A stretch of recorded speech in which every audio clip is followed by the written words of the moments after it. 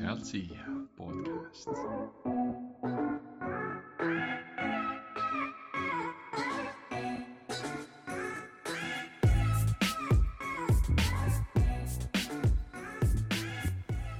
Tere kallid kuulajad, mina olen Thomas Tammus ja minuga on Argo Metsaru. On alustamas sealt siia podcasti teine episood ja sealt siia podcast räägib tublidest Eesti inimestest, kes on ehitanud nullist üles midagi erakordset. Meie külaliseks on ettevõtjad, kultuuriinimesed, näitlejad, lauljad, poliitikud, arstid, sportlased, treenerid ja kõik need inimesed, kes on jõudnud oma tegemistega sealt algusest ehk sellest ainsast säravast ideest siia, kus nende idee ja visioon on ka reaalselt teostunud. Ning tänases saates on meil külaliseks doktorant, maadleja, muusik, kuid eelkõige ehk paljude jaoks tuntud kui füsioterapeut Rauno Kuusemets. Rauno hoolitseb igapäevaselt, et Tartu Ülikooli korvpalliklubi meeskond oleks hästi hoolitsetud, et neil ei oleks vigastusi ja kui siiski tekib mõni, siis Rauno on mees, kes tegeleb sellega, et mehed jõuaks võimalikult kiiresti ja vaata, et tugevamalt platsile tagasi. Lisaks tegutseb Rauno aktiivselt füsioterapeudina füsiotsentrummis, seega kui kellelgi on mure, siis teate, kust Raunot üles leida. Tänases osas Rauno räägibki, kuidas ta jõudis füsioterapeudiks ja mida üldse kujutab endast ühe füsioterapeudi tööpäev. Nii et mõnusat kuulamist kõigile.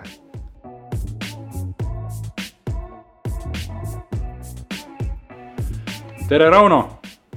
Ülihea on sind meie podcastis kuulata, meil ka näha Argoga. Ja üle pika näha, tõesti. Natukene kuulajatele veel tausta, et Rauno on siis samast koolist pärit, kus meie ja väga tihti kokku ei satu, võib-olla kord aastas, et täna ongi see ülim privileeg, kus Rauno on meiega koos ühe laua taga. Jah, tulime tema juurde siis, et kui Mägi ei tule Muhamedi juurde, siis Muhamed läheb mäe juurde või kuidas see ütlus on, ehk siis oleme Tartus täna. Tere Rauno sulle!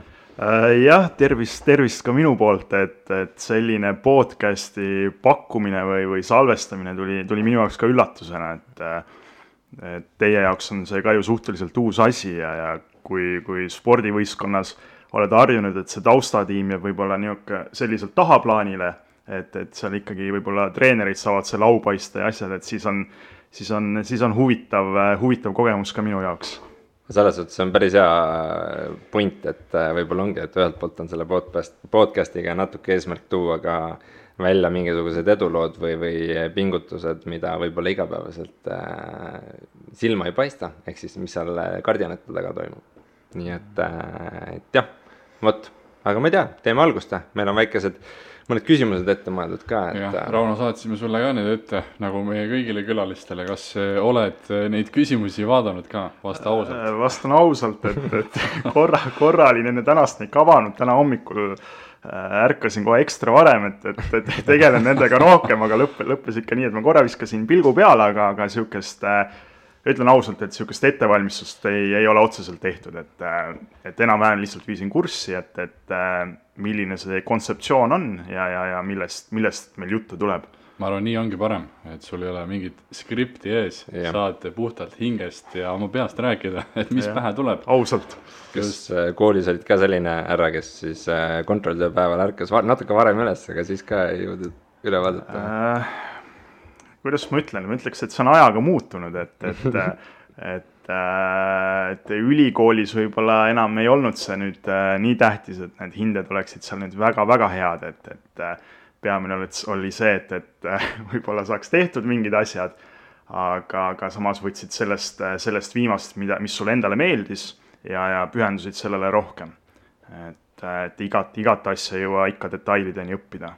Aga kui Argo siin otsa lahti juba tegi minevikust, siis lähemegi sinna algusesse, et kuna sa oled füsioterapeut, et räägi võib-olla üldse lähemalt, et kus sellise füsioterapeudi elukutse peale üldse sattusid, et kas ajalool on siin mingi roll, et oled käinud pikalt ka maadlustrennis, et võib-olla saadki natuke seda tausta avada? No nagu jutt oli, siis olen ka mina sealt Väike-Maarja kandist pärit, Väike-Maarja gümnaasiumis me käisime kõik koos.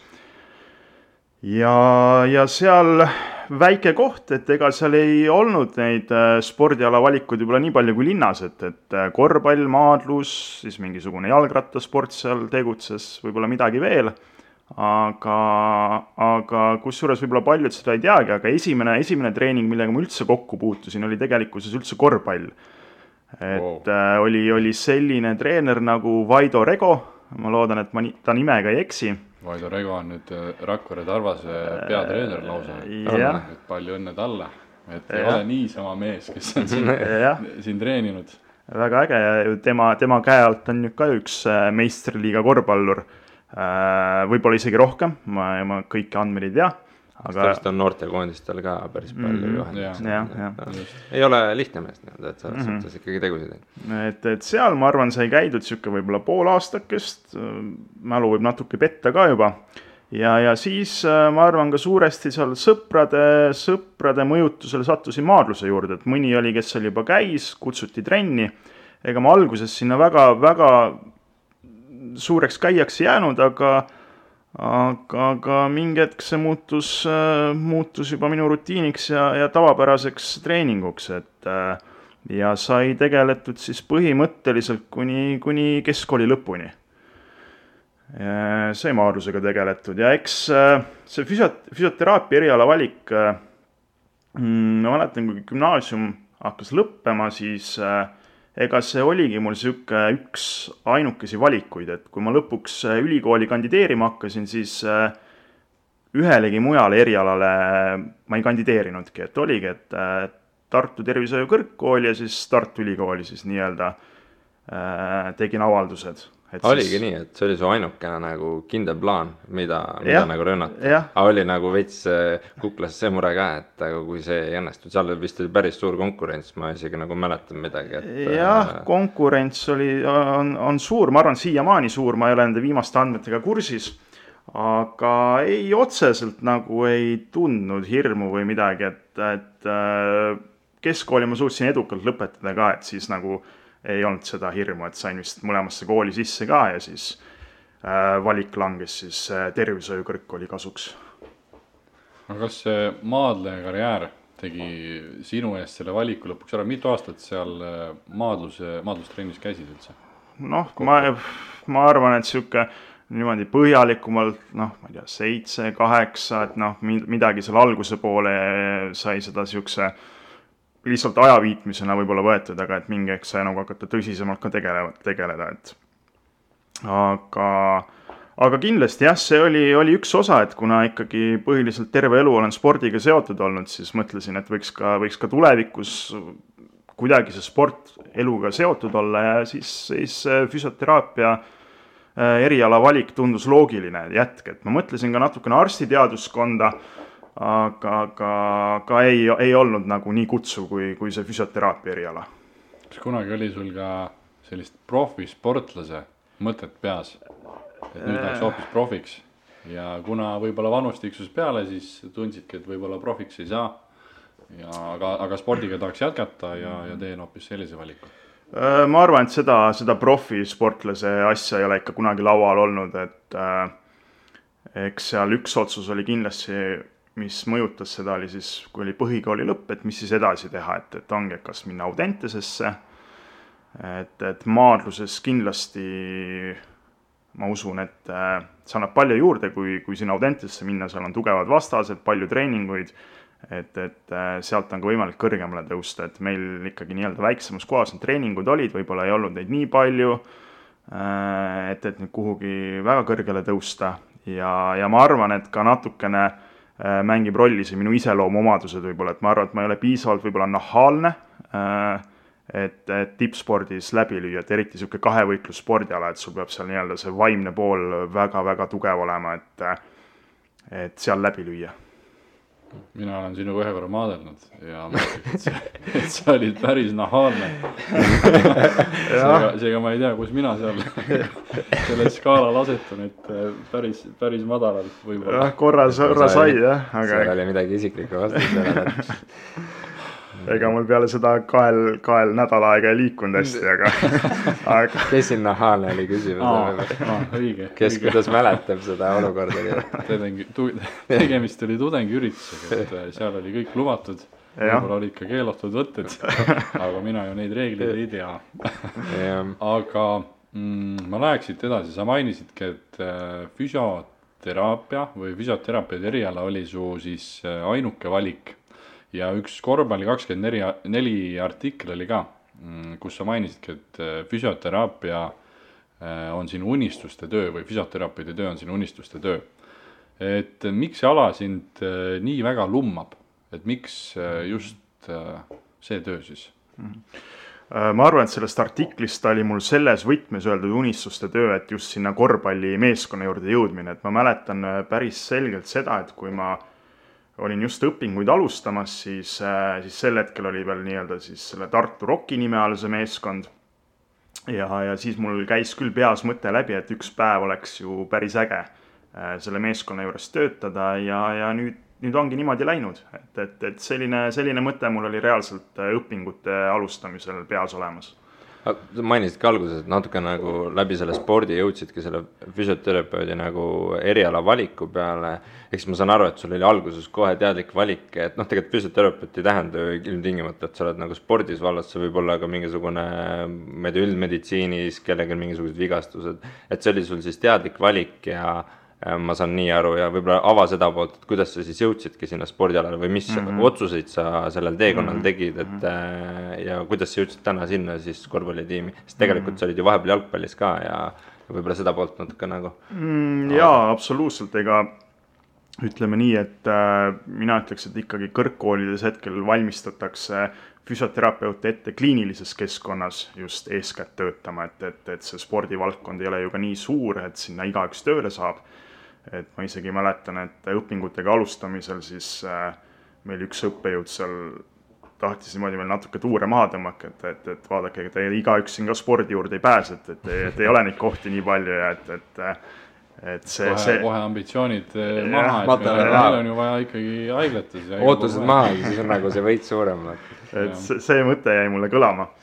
Aga ütleme nii, et see bakalaureusõpe 3 aastat, et meil seal tervishoiu kõrgkoolis oli praktikat väga palju, et ma olen päris mitmetes Eesti paikades ja haiglates olnud, et küll Haapsalus näiteks, Kuressaares, Pärnus, Elvas, Tartus, Tallinnas, et igal pool on nagu saan kliinilises keskkonnas tegutseda ja eks spordi poole sattumine, ma arvan, et suuresti mängis rolli see, et lõpupraktika siis sai tehtud Tammeka jalgpalliklubis ja siis see avas väga palju uksi, et sealt tulid erinevad pakkumised siis nii-öelda jalgpalli noortekoondiste juurde, et sai siis füsioterapeudina nendega kaasas käia mingitel mängudel, reisidel ja sealt see lumepall nagu veerema hakkas, et märgati, tulid uued pakkumised ja nii ta hakkas nagu veerema.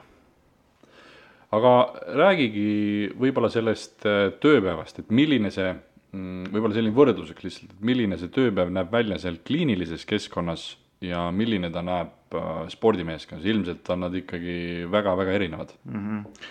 Jah, eks ta kliinilises keskkonnas on ikkagi siuke klassikaline, kas siis 8-4 või 9-5 ja selliste tööpäevadega ta kulgeb, et eks seal on ka natuke varianti, kas on statsionaarne osakond või ambulatoorne, aga üldiselt sul patsiendid tulevad päeva lõikes väga palju erinevaid inimesi, erinevaid probleeme, aga kui sa nüüd võib-olla spordimeeskonna võtad, et siis seal ongi suur erinevus see, et nii-öelda siis need sinu kliendid või patsiendid ongi kogu aeg iga päev need samad inimesed, et kui mina nüüd juba seal 4 aastat olen selle korvpallimeeskonna juures töötanud, siis suuresti on seal mängijad, kes on seal 4 aastat olnud terve see aeg, et on saanud neid põhjalikult tundma õppida.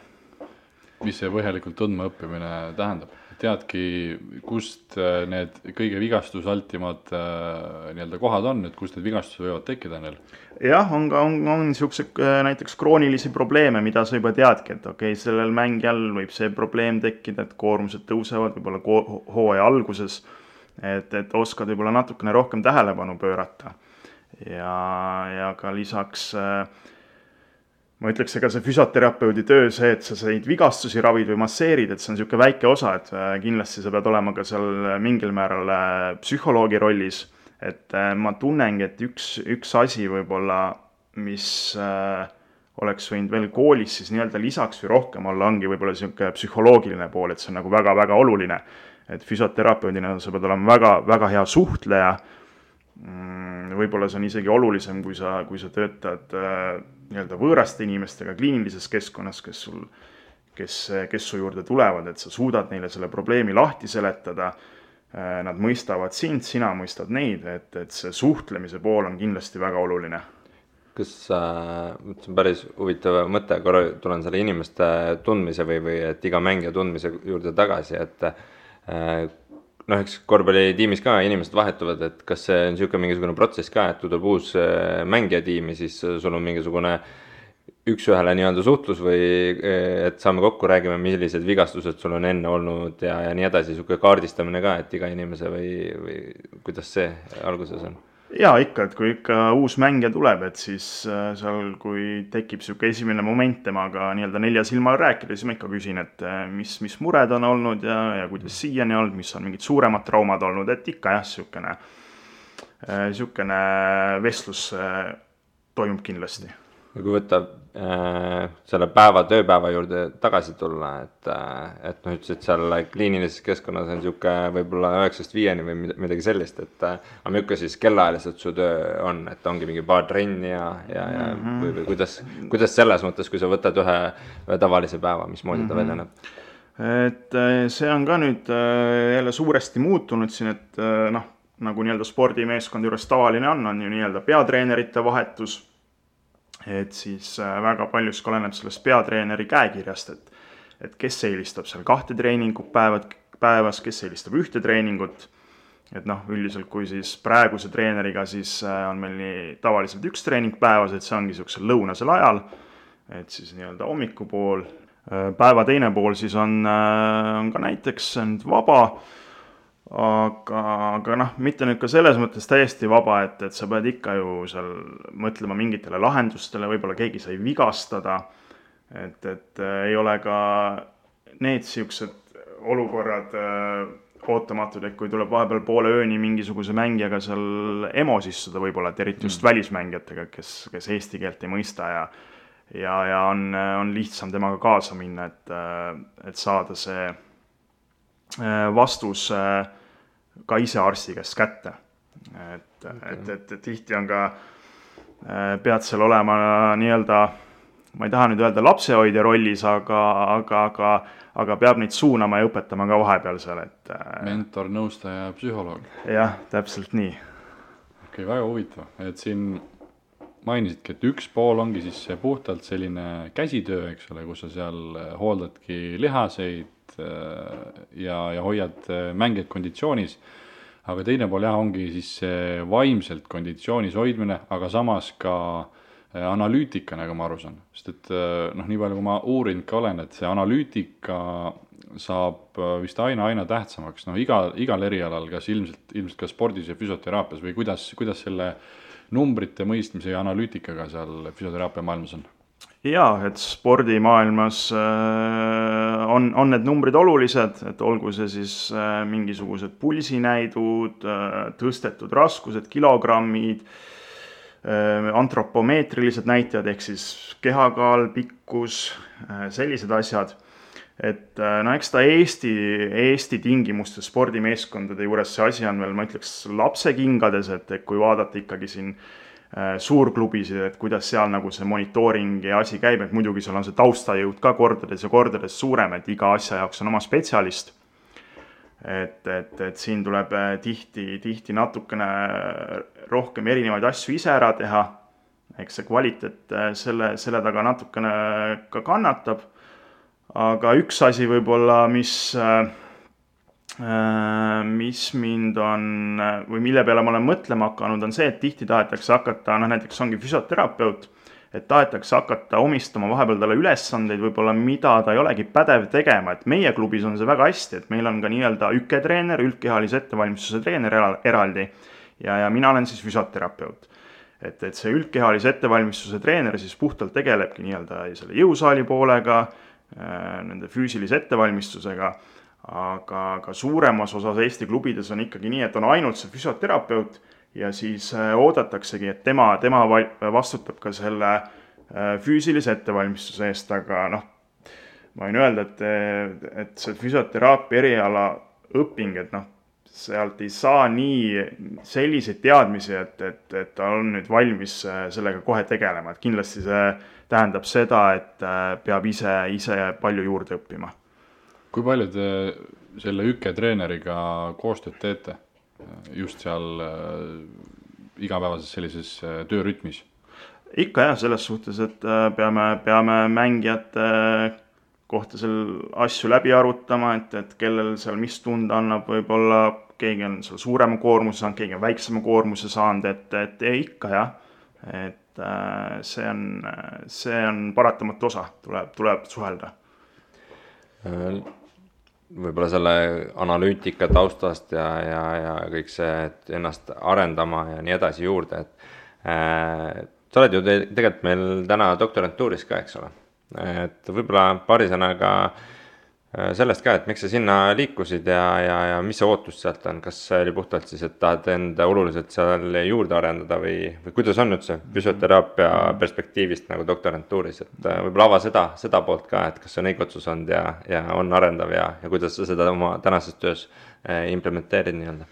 Ja, et kui keegi oleks mulle võib-olla kunagi kõrgkooli õpingute alguses öelnud, et ma satun doktorantuuri, et siis ma ei oleks seda uskunudki. Et ega see magistrantuur tuli ka niisuguse loogilise jätkuna ja kuidagi ka doktorantuur, et ma olen nagu niisugune füsiotsentrummis ka sellises keskkonnas, et seal on ka inimesi seal, kes on doktorantuuriga seotud, ülikooliga rohkem seotud ja mõtlesin, et ma tunnen, et just nii-öelda enesearenguks ja kui tahan nagu selles valdkonnas midagi rohkemat ära teha, siis see on nagu väga hea võimalus, et ühest küljest see kool nii-öelda natukene motiveerib sind rohkem tegutsema, see annab sulle niisuguseid ülesandeid, peab ka seal nii-öelda ise õppejõu rollis vahepeal nii-öelda loenguid andma ja ma tunnen, et see on jah, niisugune enesearenguks väga-väga hea võimalus. Aga kas see doktorantuuri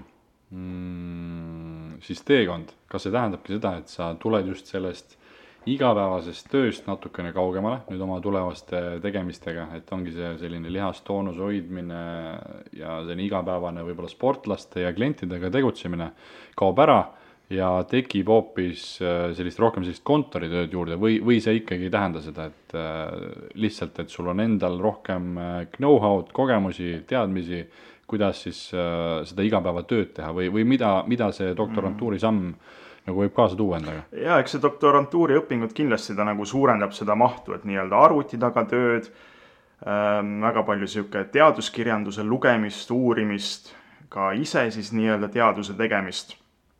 Et ta seda hulka kindlasti suurendab.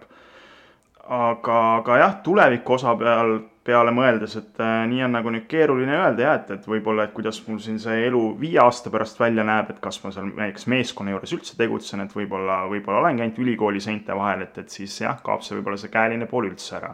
Et eks neid tuleviku ja karjääri võimalusi on erinevaid, et mis suunda see liikuda võib.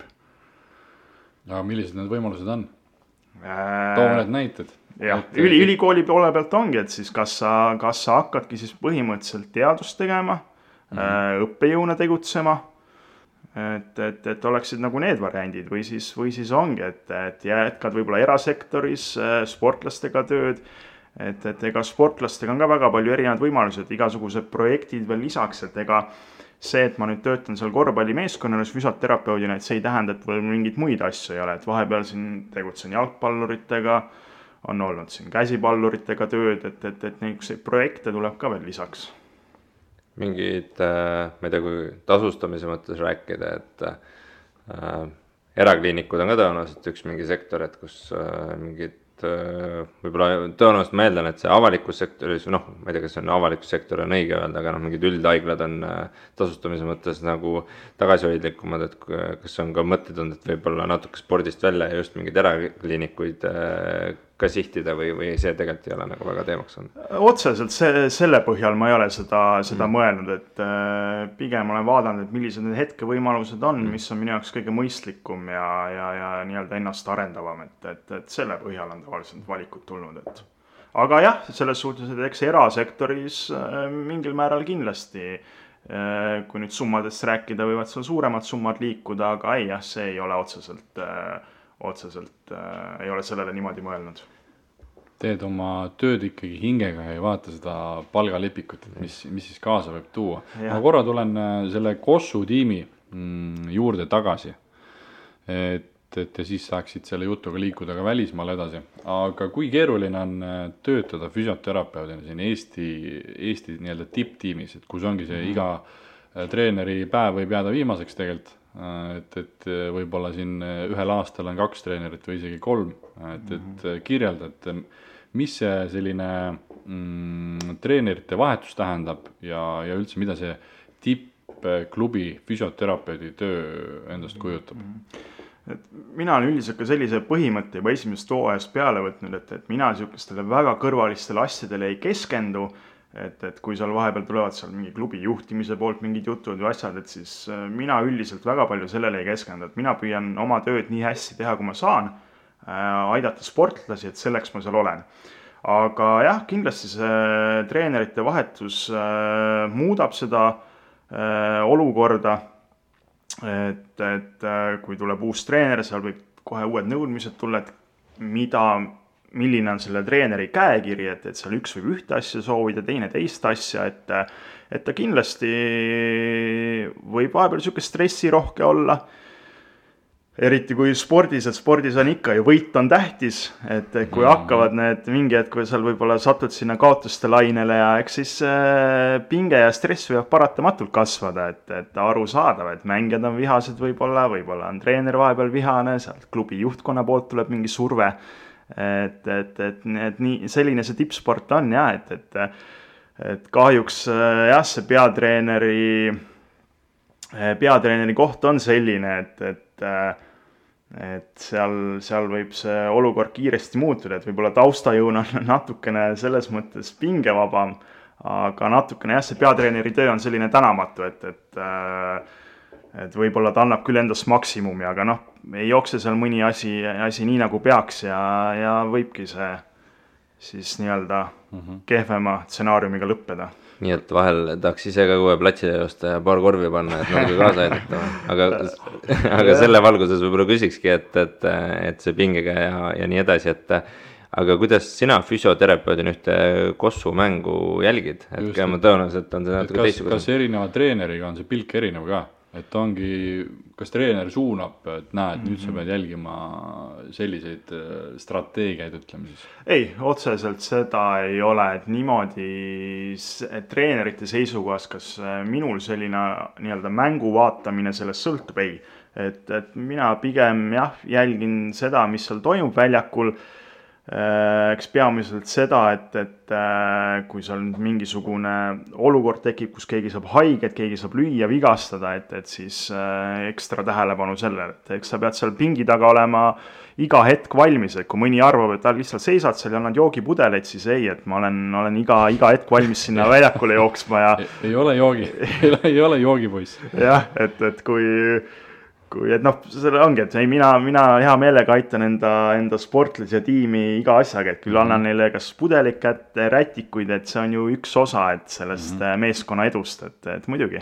Ma nägin sarja, võib-olla siin asjaga kursis olevad inimesed on ka näinud korvpalliga rohkem, et kus siis oli see Last Dance Netflixis ja rääkis siis selle Chicago Bullsi hiilgeaegadest ja seal oli siis Bullsi peatreener tõi erinevaid siis selliseid tiimi või teambuilding, tiimi ehitamise neid psühholoogiaid juurde, et kui palju seda sellises Eesti tipptiimis on, et ongi selline mingid, ma ei tea, koos mingid väljasõidud, mingid meditatsioonid, et kas seda on ka või ikkagi oleneb täitsa treenerist, oleneb ka võib-olla sellest, et mille peale mängitakse?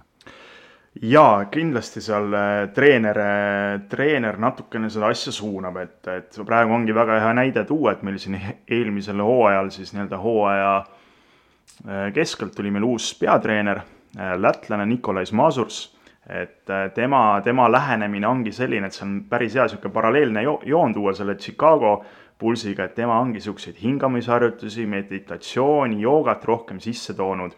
Et jah, võin öelda, et eelmise treeneriga seda ei olnud, et eks see ongi jälle see treeneri käekiri ja mida see treener näeb, et sellel meeskonnal puudu on.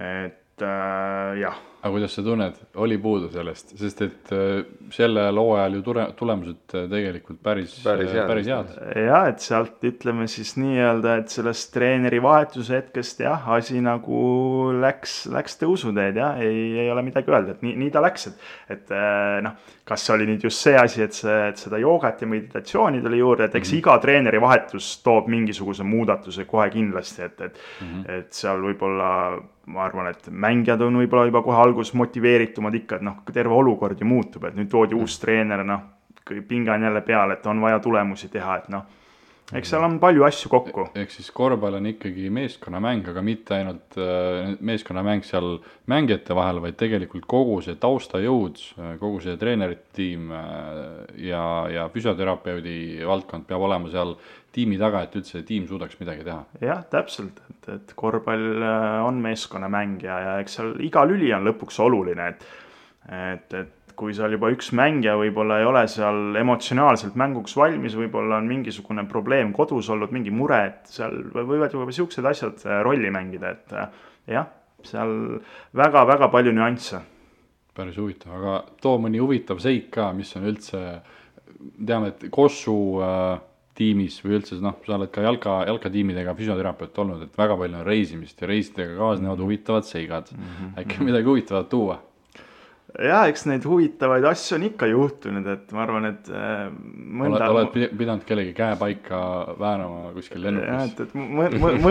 Et mõnda lugu ma siin eetris ei räägiks, aga on jah, loomulikult, et ikkagi palju erinevaid inimesi ja ikka juhtub seiklusi, et jah, kui sa nüüd siin mingi sellest paika tõmbamisest juttu tegid, et siis jah, lihtsalt, et mängudes on küll seal natukene mõned sõrmeliigesed paika tõmmatud, fikseeritud, aga üldiselt siuksed naljakad juhtumised, et näiteks siin üks meenub siin, äkki oli selle viimase hooaja algusest, et siin oli mingisugune, ma ei tea, kas oli treeningu või võistlusmängija ja oli juba väljasõit ja siis vaatame, et ühte mängijat ei ole ja siis oligi, et millised need füsioterapeudi ülesanded on, et lõpuks siis see olukord lahenes nii, et tuli siis ise sõidu auto võtta, see mängija kodunt peale võtta ja siis veel bussile järgi sõita ja lõpuks jõuad sinna kohale niimoodi, et on loetud minutid ja pead kiiresti tegutsema, et sportlased oleksid mänguks valmis. Ja siis kunagi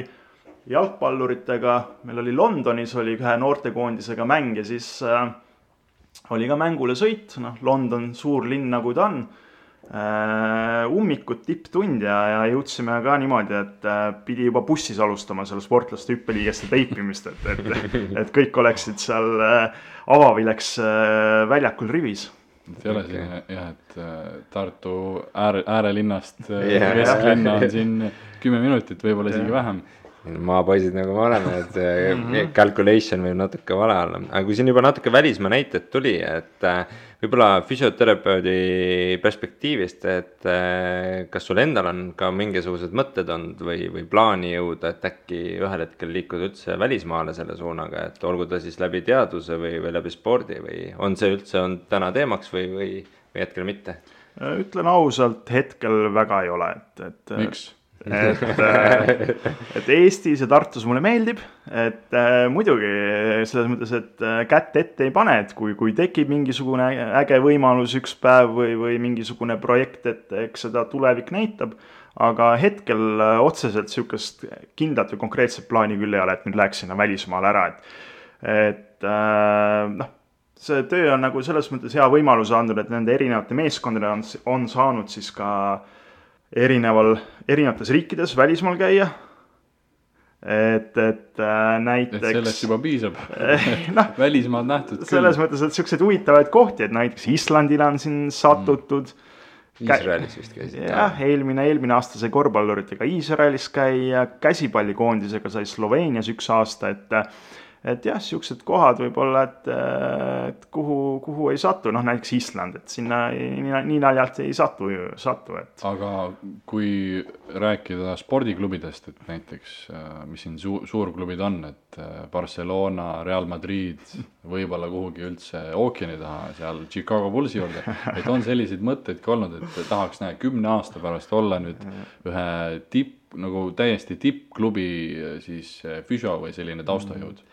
Ei, ja otseselt ei ole sellist ambitsiooni hetkel olnud, et kindlasti eeldaks, et siin peaks selle doktorikraadi kätte saama ja oma teadmisi siis veel nii palju suurendama, et see võimalus üldse tekiks.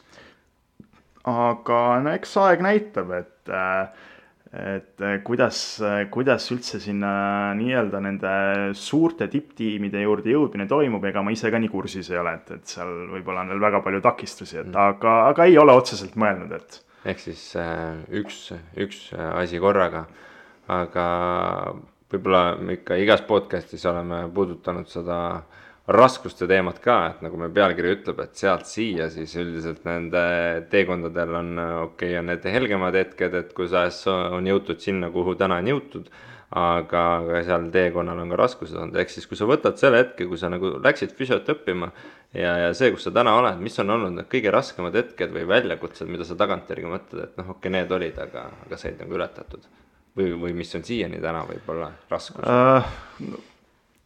Ega siukest nüüd mingit konkreetset perioodi või asja nüüd niimoodi ei meenu, et mis nüüd, et nüüd oli väga raske, et võib-olla lihtsalt õpingute ajal oli väike hirm see, et kas Tartusse tööd saab, et kuna need kõrgkoolid asuvad mõlemad Tartus, siis nii-öelda, mis neid füsioterapeute välja koolitavad, et kas siin üldse kohtasid on. Et Tallinn mind ei ole väga tõmmanud, et siis üks hirm oli, et äkki peab sinna Tallinnasse minema. Aga igapäevatöös võib-olla ikka neid raskeid olukordi võib-olla, et võib-olla iga treener ei võta sinu arvamust nii palju kuulda, kui ise tahaks võib-olla või et eks arusaadav ka, et eks igaühel on ju ka oma arvamused, igaüks on ju isiksus, et see on näiteks üks asi.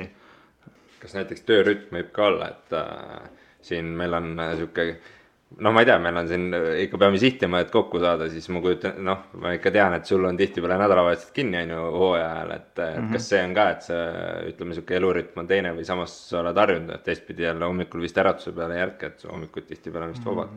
Jah, eks see elurütm on võib-olla natukene teistsugusem kui siin enamik argi inimestel, et jah, selles suhtes nädalavahetustel on käimist, aga ei tea, ma ei ole hetkel, kui siukest pere ei ole ja oled vallaline inimene, et siis see ongi siuke, et ma olen ka natuke vahepeal öelnud, et see on siuke üleskutse.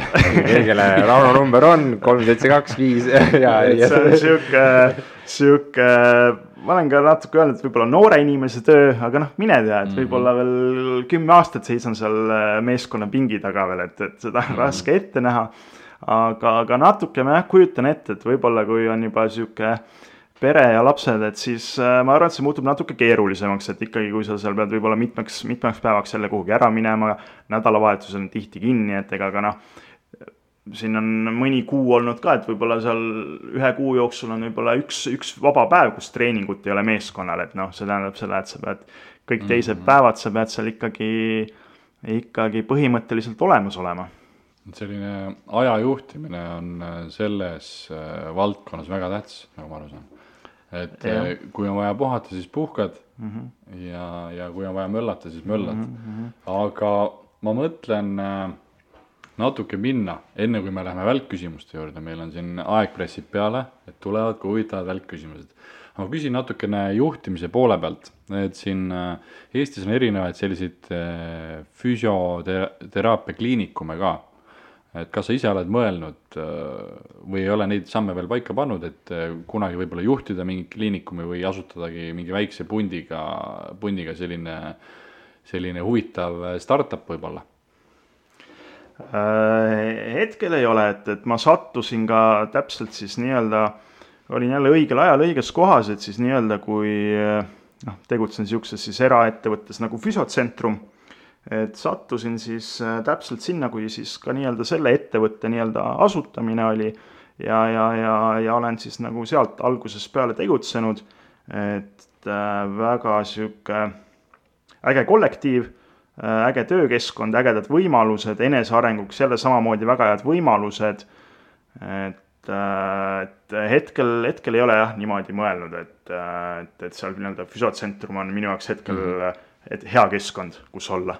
Eks sa oled koos selle algusaega koos, ma mõtlesin, see on pikem ajalooga, et siis on päris põnev olnud vist näha, kuidas erakliinikut on nagu loodud. Kasvada koos kliinikumaga. Väga lahe. Ja kui inimesed soovivad tulla sinu teenuseid kasutada, siis füsiotsentrumist leiab. Täpselt, et seal on füsiotsentrumi koduleht ja asjad kõik olemas, et minu kontaktid on seal olemas, et kui on mure, siis võtke ühendust ja leiame lahenduse. Eesti, väike reklaam, aga Eesti kuldsemad käed, et oma tuttavate hulgas on ka palju neid inimesi, kes on Rauno kuldsete kätte alt läbi käinud ja liiguvad nüüd palju eriksamalt. Aga väga super, Rauno. Mina sain, ma usun ka Argo, sai palju parema pildi ette, mida see füsioteraapia või füsioterapeudi elu üldse endast kujutab ja kuulajad samamoodi. Aga, et natukene saada ka sinust, sinu mõtetest paremini aru veel süvitsi minna, siis on meil välkküsimused, nagu siin eelnevalt juba välja toodud. Ja kas hakkame pihta, Argo? Ehk siis, et meie ootus on, et sa vastaksid, kuidas me eelmine kord tegime, et ala 2 sõnaga või 1 lausega. Võimalikult lühidalt ja võimalikult kiiresti. Käime kõik läbi ja pärast võib-olla tuleme mõne juurde siis nii-öelda... Et selline psühholoogiline mäng, et vaatame, miks sa just nendele küsimustele selliseid vastuseid annad. Ma püüan endast parim anda. Siin ei ole õigeid ja valesi vastuseid, nii et kui valesti vastad, siis ma ei tea, vaatame. Ropendada ei tasu, igaks juhuks. Et meil neid piikse ei ole, mida peale panna. Mitte, et ma arvaks, et sa niimoodi räägid, aga hakkame siis pihta, neid on kokku siin umbes 10 suures pildis. Millal sa oled kõige produktiivsem? Õhtuti või siis isegi öösiti. Miks? Ei ole olnud kunagi väga hommiku inimene ja tunnen, et päeva teises pooles on mul lihtsam asju ära teha. Nii, et ettepanek Tartu Ülikooli korvpalliklubile, et hakkame õhtuti või isegi öösiti trenne tegema. Kes sind inspireerivad ja miks? See on väga hea küsimus.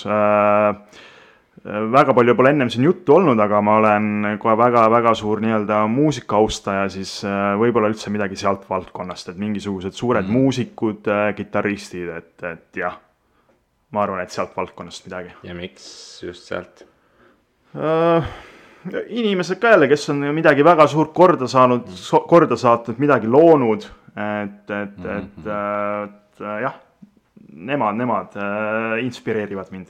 Väga lahe. Kuidas sa alustad oma päeva? Üldiselt viimasel ajal mul enam hommikusööki ei ole nagu kavas olnud, et ise nii-öelda füsioterapeut, aga kuidagi on see jäänud nii-öelda unarusse, aga üldiselt ikkagi kas mingisuguse tööülesandega. Nii et käige minu sõnade, mitte tegude järgi. Mis sind hirmutab? Hirmutab, see on nüüd hea küsimus. Tugev mees, et siin ei olegi vastust. 2 sekundit. Hirmutab, maad ei meeldi mulle. Okei. Mis on sinu jaoks edu?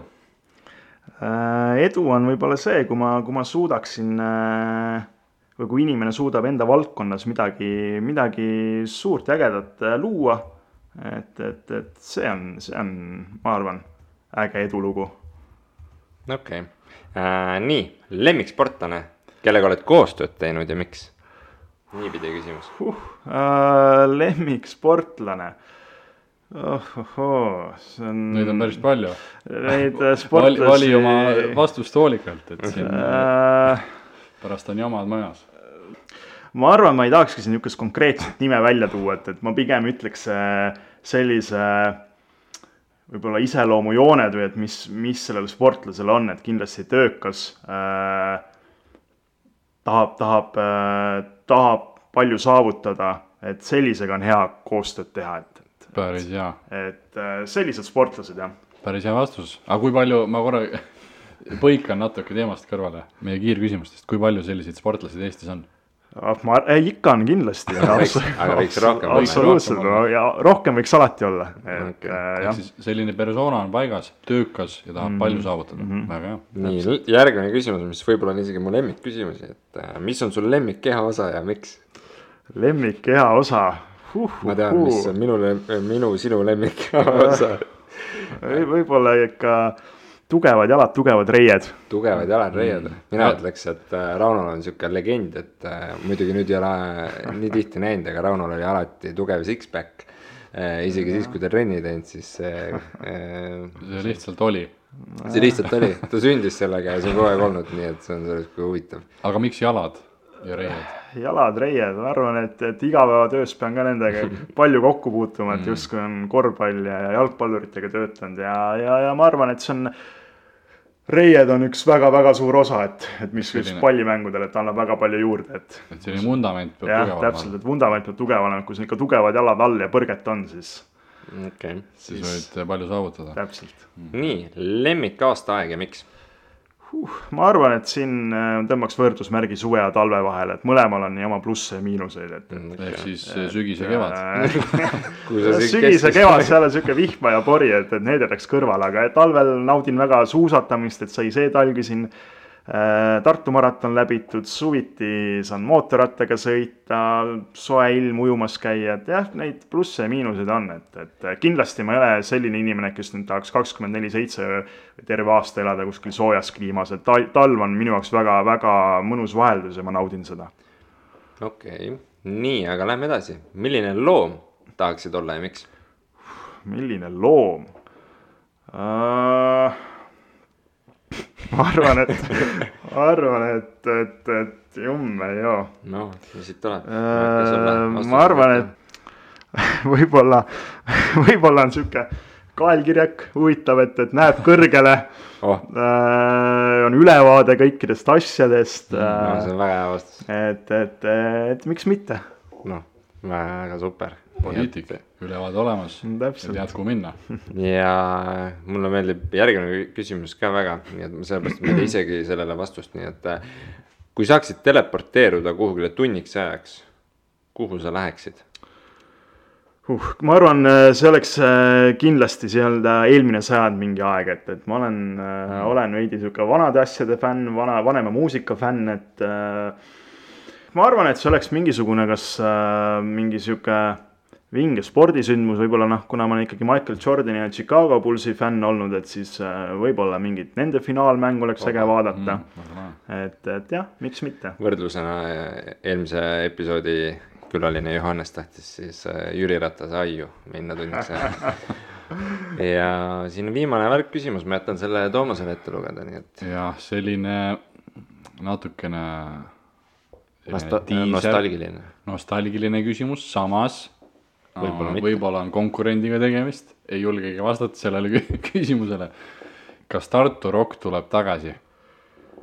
Jah, mina ei ole sellele õige inimene vastama, aga jah, ega mina nüüd ei tea ka, mis seal nii-öelda kõrgemal pool väga toimub, aga kui seal tuleks ju mingi äge kokkulepe ja leitaks mingid lahendused, et siis mingis mõttes ju ta nostalgiline äge oleks, et aga jah, mina ei ole sellele õige inimene vastama.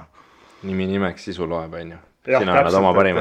Mina annan oma parima ja praegune meeskond on väga äge. Väga super.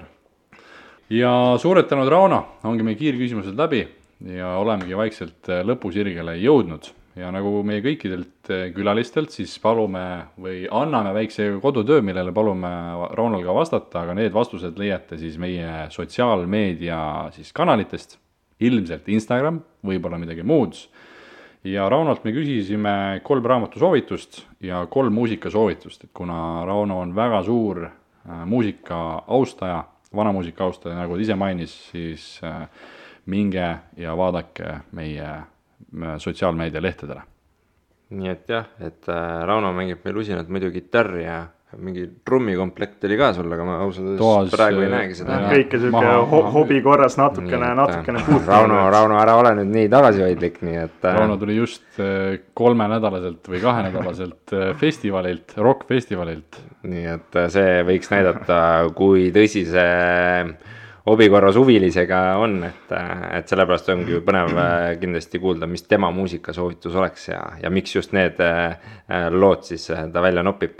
Aga igatahes, Rauno, aitäh, et sa leidsid oma kiires ajatempos aega, et meiega oma nii-öelda tausta ja igapäeva elu jagada ja see, et kuidas sa jõudsid siia, kus sa oled, nii et suur tänu sulle.